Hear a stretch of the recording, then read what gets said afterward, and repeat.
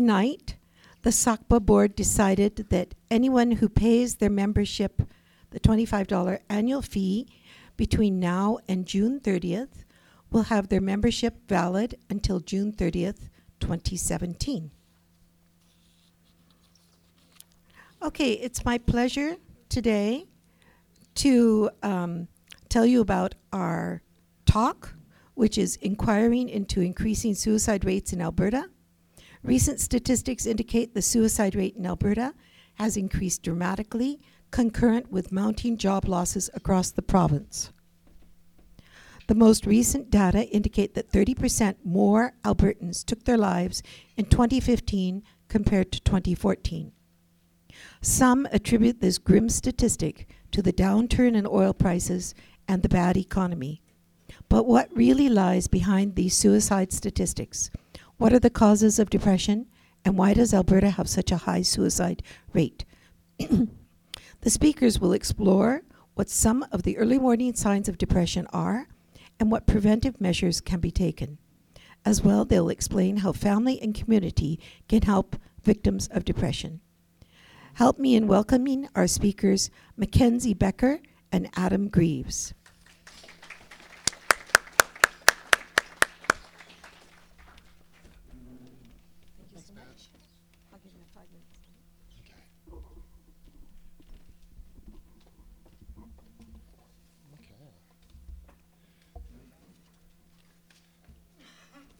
So good afternoon, everyone. And before we get started, I just want to thank SACPA for inviting us and organizing this event. It's a very important topic, and I'm honored to be asked to be here and speak on this. I'd also like to thank Mackenzie, who did so much work and research on this talk. So, as you can see today, we are talking about suicide. We're going to start with a very major factor, depression, which is considered to be a high risk factor for suicide. So depression essentially is a complex mood disorder. It's caused by several factors. There can be an intersection of these factors which will exponentially increase the risk of depression. We're looking at factors such as genetic predisposition, personality, stress, and brain chemistry. So the way it manifests, as you can see, there's several types of depression. And this is simplified, but what we run into classically is seasonal affective disorder. That's when people become seasonally affected by depression. Often during winter hours, lower light levels, people feel their mood getting lower and lower. There's postpartum depression. So following pregnancy, many women experience depression.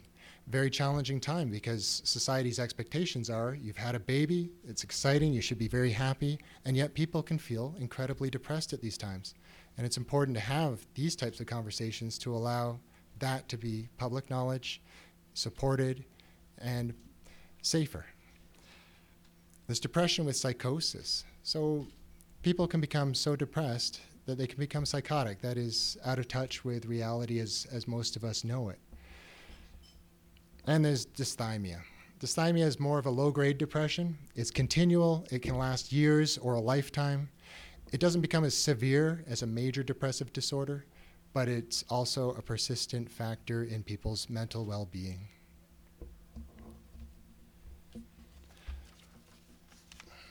So, as you can imagine, the main symptom of depression is being sad, a pervasive, despairing mood that goes on day after day, week after week, sometimes year after year. This mood, it has to be strong enough that it has significant impact on a person's functioning in a major arena of their life, such as, their social life, their work life, their family life. Some of the symptoms we're looking for would include changes in a person's appetite or weight. So you may find that going either way. Someone could be extremely hungry and gaining weight, or no appetite at all and losing weight. They have sleep issues. Again, that's hyposomnia or insomnia. So they could need to sleep too much or find themselves restless and awake. Withdrawal is a classic symptom. People cease communicating, withdraw from family and friends. A noticeable loss of interest in areas that typically were interesting to them at one point in their lives. feelings of excessive guilt, hopelessness, pessimism, and low self-esteem. They kind of become a positive feedback loop in the sense of they amplify the depression, they amplify the symptoms, they amplify the thoughts, and it becomes a very powerful and trapped way of existing. Interestingly, people can also become very irritable. You don't always expect that with depression, but you can find irritability increasing. Okay.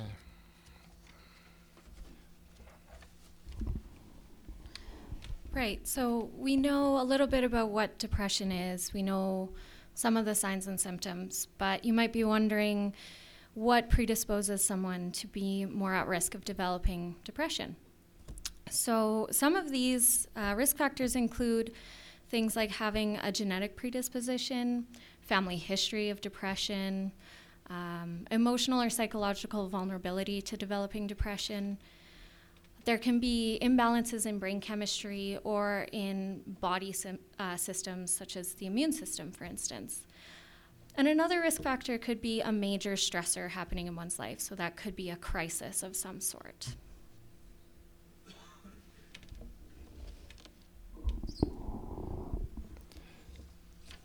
And major stressors we should keep in mind, that can include even positive stresses. So an experience that one might think is going to be a wonderful experience, such as retiring after a wonderful career. You anticipate this is going to be great, but it can also be very stressful. So things you might think this would be a positive thing could lead to depression. So what is suicide? We define it as an intentional, self-inflicted death. It's definitely a serious public health problem, and it's something that I want to emphasize we consider to be a preventable social issue, that suicide can be prevented when we intervene at the right place, the right time, with the right skills. It's a tragedy. Every suicide affects multiple families, multiple people, multiple systems. Every suicide is a loss. So what does suicide look like throughout the world? So this data is from a couple of the references that you'll see at the bottom. So the World Health Organization estimates that about 800,000 people die by suicide per year. And this is actually increased for their prediction for this year. So WHO, or World Health Organization, predicts that 1 million people will die from suicide this year. And this is an increase, and over the past 45 years, it has been increasing. So the rates of suicide have been increasing globally by about 60%. So a statistic from 2012 says that about 75% of the worldwide suicides are from low and middle income countries. And this may relate a little bit to some of the more common methods as well. So some of these include pesticide self-poisoning, firearms, and hanging.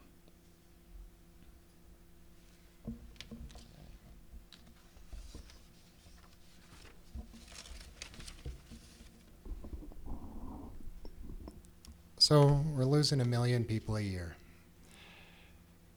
It indicates really everyone's at risk. There is a risk for any person to suicide in their lifetime. What makes it more risky are the following factors. I've got them up on the board, but pretty classically, depression has a high causal risk with suicide. Now, we also know that concurrent disorders are very prevalent. If someone has a mental health issue, they're more likely to also have an addiction issue. Those two factors combined, depression with addiction, definitely complicate the situation. So again, if someone experiences a sudden crisis, that can be a trigger point. And perhaps timely, globally, major crises often affect people and cause suicide.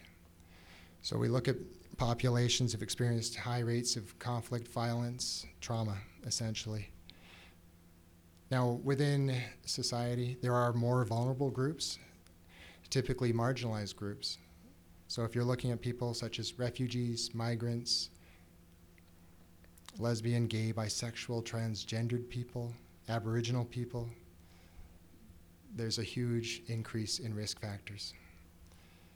So interestingly, youth as well have a high suicide rate. And by far, huge risk factor is there a history of suicide attempts? If someone has attempted in the past, there is an increased risk. All right, so now we're going to present you with some numbers. So these are statistics, Center for Suicide Prevention.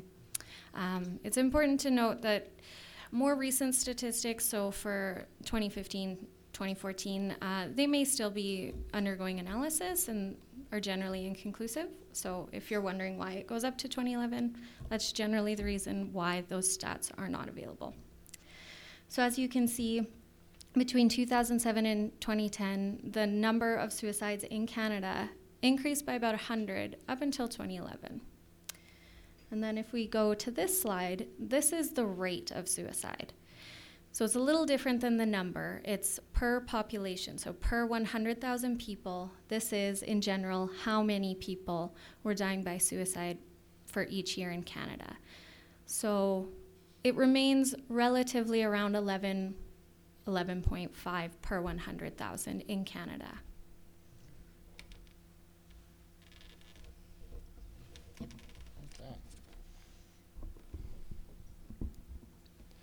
So like Mackenzie's saying, a lot of the stats so far, they're not conclusive and they're not confirmed for the last year, which was quite controversial. But from what we're seeing recently in Alberta, there is this upward trend in suicide. As you can see, the numbers are increasing, just the numbers, every year. We would have to keep in mind the population of Alberta is also increasing every year. So statistically, we're not exactly sure where this falls yet. Most recent data that I have received, even as of today, has not been compiled. So regarding last year's suicide stats, that is still an unknown factor. All right, so suicide in Alberta has recently made the news. This particular news story is from Global News. There are quite a few out there. So basically, the headline for this news story was Alberta suicide rate up 30%. So on average, as you saw from our last slide, around 500 people die by suicide in Alberta each year. Now what this news story is saying is that that number increased by 30% in 2015. So the numbers that they reported were between the first half of 2014 versus the first half of 2015, those numbers increased by 30%. A quote from this article says that the province is on pace to have more than 650 suicides this year, so increased from the 500 mark.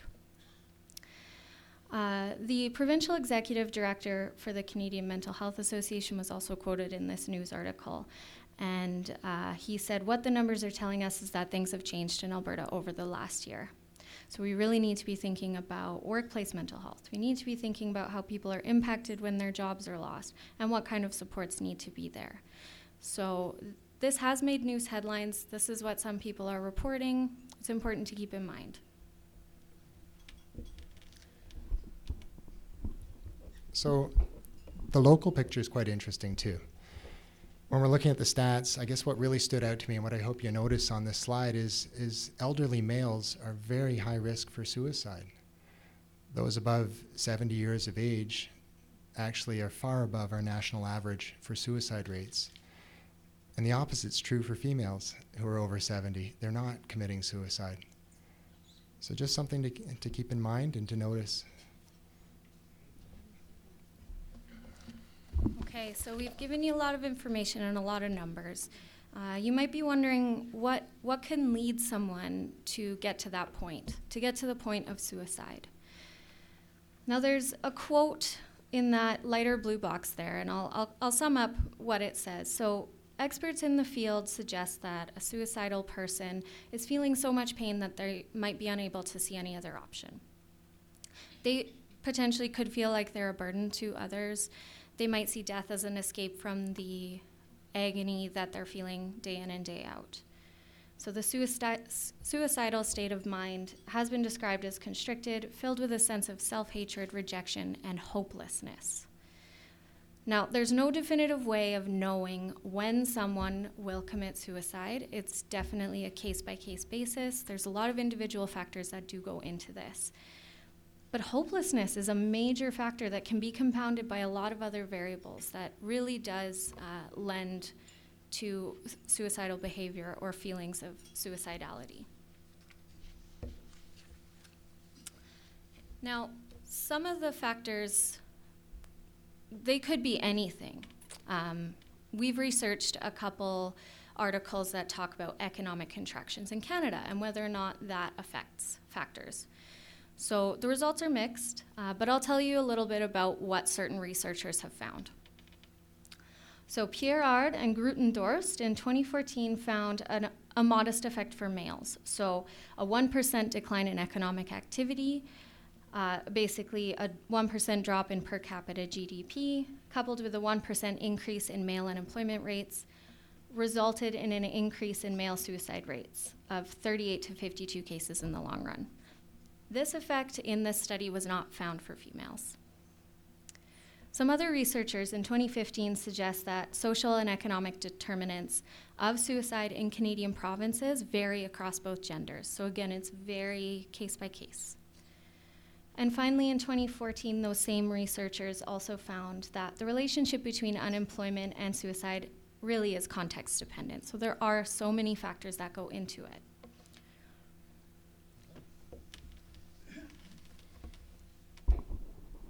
So this will bring out the social worker in me. Kind of wanted to look at some of the bigger picture factors because we're looking at the economy, we're wondering about this. Globalization in general as a theme has brought major benefits to society and comes with major consequences. One of those being that our wages in the first world stagnated in the early 70s. That kind of results in socially people having about half the buying power they once had. So some 45 years later, we can afford less than we once could. This means increased stress, increased family pressure, increased need for dual income families. Now, throwing that into the mix, if we actually are looking at the oil industry, the average worker is said to be making approximately $167,000 a year. So it's disproportionate wages compared to the rest of society. But that's not to say that these people don't work very hard for those dollars. They work long, long hours and give up a lot of their lifetime to work. Now I throw in the idea that 25% of, say, Calgary's population is a paycheck away from homelessness, from crisis, and you've got a real mix with an industry that's reliant on global factors for its pricing. So it's unfair to say that oil is responsible for the increase in suicide rate. But the current economic crisis with oil and the economy and people losing jobs, without a doubt, increases their stress, pushes them with the limits of what they can hope, increases those feelings of hopelessness, and could ultimately result in some suicide. Something I would want to point out, if you noticed our trends, the suicide numbers are going up gradually each year. But what that also indicates is it was trending before this economic crisis occurred, that these rates are climbing. And typically, what we found is once an economic crisis hits, people are very self-reliant. They're proud, they work hard, and they will exhaust their own resources before crisis really manifests. So typically, about 2 years from now, we're going to see the real results of this crisis. Now the message, I'm saying this not to inspire fear, but rather to inspire hope, as this gives us an opportunity now to anticipate what could be coming and to try to do something differently about it. So we've hammered home a little bit how it's very case by case. So you might be wondering, what do I even look for if I'm worried about somebody or I suspect somebody I know might be contemplating suicide? What can I look for if it's so case by case? So some people who are contemplating suicide might be afraid to reach out. They might be afraid to talk about it. So what you can do is you can look for clues. These clues can be things like the person talking about wanting to die, losing interest in things that they used to enjoy. So, for instance, hobbies no longer hold the same joy for them.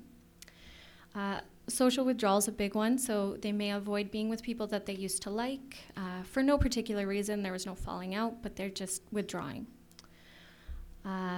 They may have more trouble at home, school, work.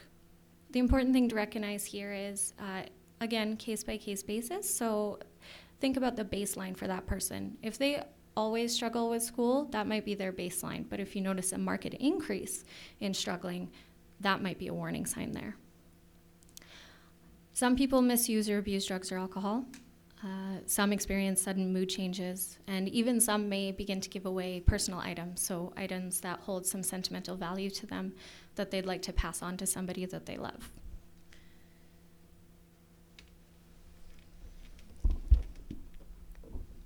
Okay, so this is a handy tool. I hope that everyone can keep it in mind in the future, but it's a mnemonic to help you remember how to recognize the signs of suicide. So is path warm? The is being ideation. Is the person thinking about it? Are they talking about it? Are they indicating some of those signs? Substance use, another major risk. Purposelessness, anxiety, feeling trapped or hopeless. And hopeless is a very key point. And finally, with the warm, we've got withdrawal, anger, recklessness, and mood change.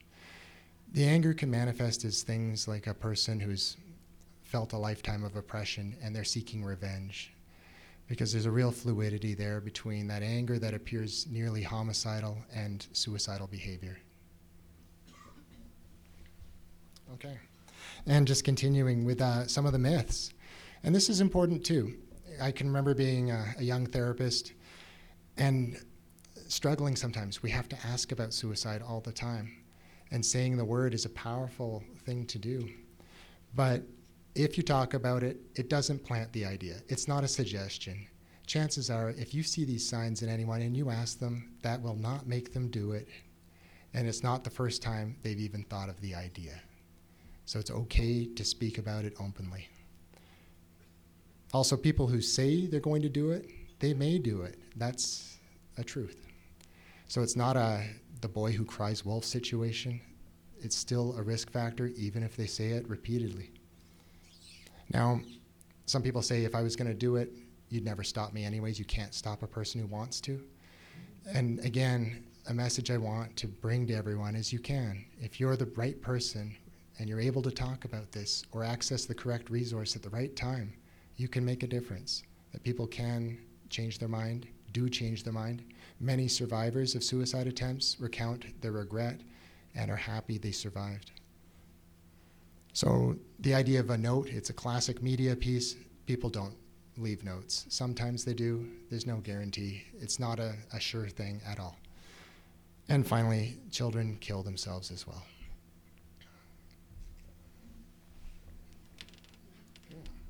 All right, so we've hit you with a lot of words and a lot of stats. So we're going to do a visual for you. So what you'll see here is a jug of water. Clear, you can see through it. And so what I want you to imagine is Adam is going to be telling a story of someone. It's a fictional story, but probably pretty relatable. And each drop of food coloring that I put into this jug of water represents loss of hopelessness.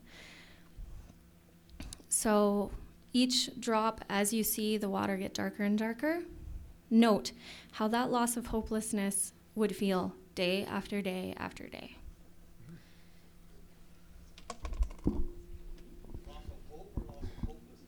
Loss of hope.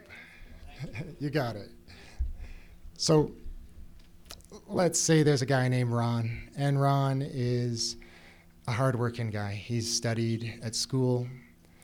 He achieved. He started his own business as an electrician. So Ron is working all the time to try to get by. Ron has a family. He's married. Most of the time it's pretty good. And he's got a couple of kids. One of his kids has a learning disability, and he tries to ensure that this child has all the opportunities in the world. Ron's business is going really well. He's got his house. He's got a big mortgage. It's going to last another 20 years. He's got 2 vehicles. He's looking at buying a boat, and he hopes for a recreational property. He's happy about it, but it is a bit stressful. Now, something happens. The economy shifts. His services aren't needed so much anymore. He's struggling to make the business work. Profits are down. He's home a lot more than he used to be. And that's hard on the relationship. His wife's not used to it. Now throw this into the mix. Turns out Ron's only been doing all these long hours because he's been giving himself a little boost. He's been using cocaine.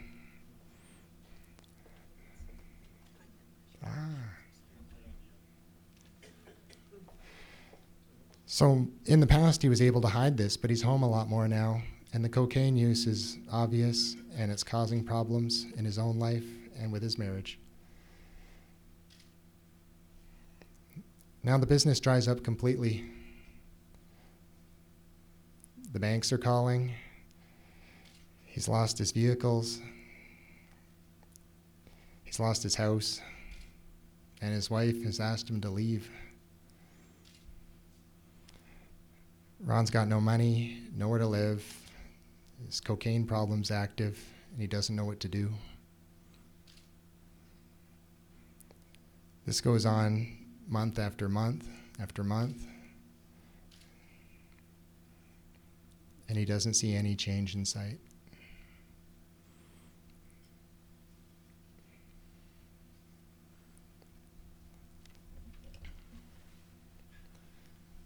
So I hope it kind of illustrates that these little stressors, they build up. They build up and they make life difficult. And when that sense of hope is lost, that's when people are most at risk. If they can't see a change or a positive future, that's when they're at risk. Now, I know that we have just a few minutes left, so we're going to touch on a little bit of prevention, and then we'll leave this resources slide up for you so that if you'd like, you can copy it down or take pictures. What can you do as an individual? What can you do? Take it seriously. You can ask about suicide. So I provided an example of something that you could say to somebody that you're worried about. Listen and stay calm. So listening for reasons that someone wants to die may lead them to reasons that life is worth living as well. So for instance, if they say, I don't want to be here anymore, I feel so alone, you can counter that with, you're not alone, I'm right here. If their answers tell you that they do have a plan, or maybe they have a specific day, or they know the way that they want to commit suicide, it's important to call 911. Don't promise to keep secrets about the suicide or their thoughts. And if they don't have an immediate plan, you can work on keeping them safe. So contacting resources. Now, for a national or even subpopulation strategy for prevention, basically what's needed is a collaborative and integrative approach. So that means combining multi-sectors of society in a national prevention strategy. So this would include education, medicine, law, psychology, all of those sectors and more. Prevention efforts should be integrated and comprehensive, and generally timely and evidence-based as well. It will make it more effective. So what the WHO suggests is that for national responses to be effective, it's got to be comprehensive, multi-sectoral, so collaborative, and timely. So yeah, that's basically it.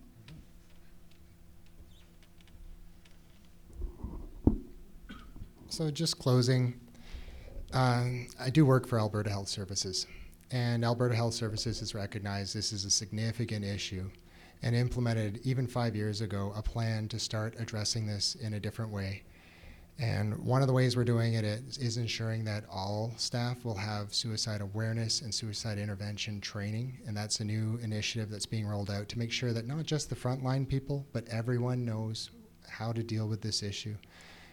There's also a piece that's working directly with physicians to enable them to better recognize depression and understand pathways of action, courses of action that they can take when needed to help people.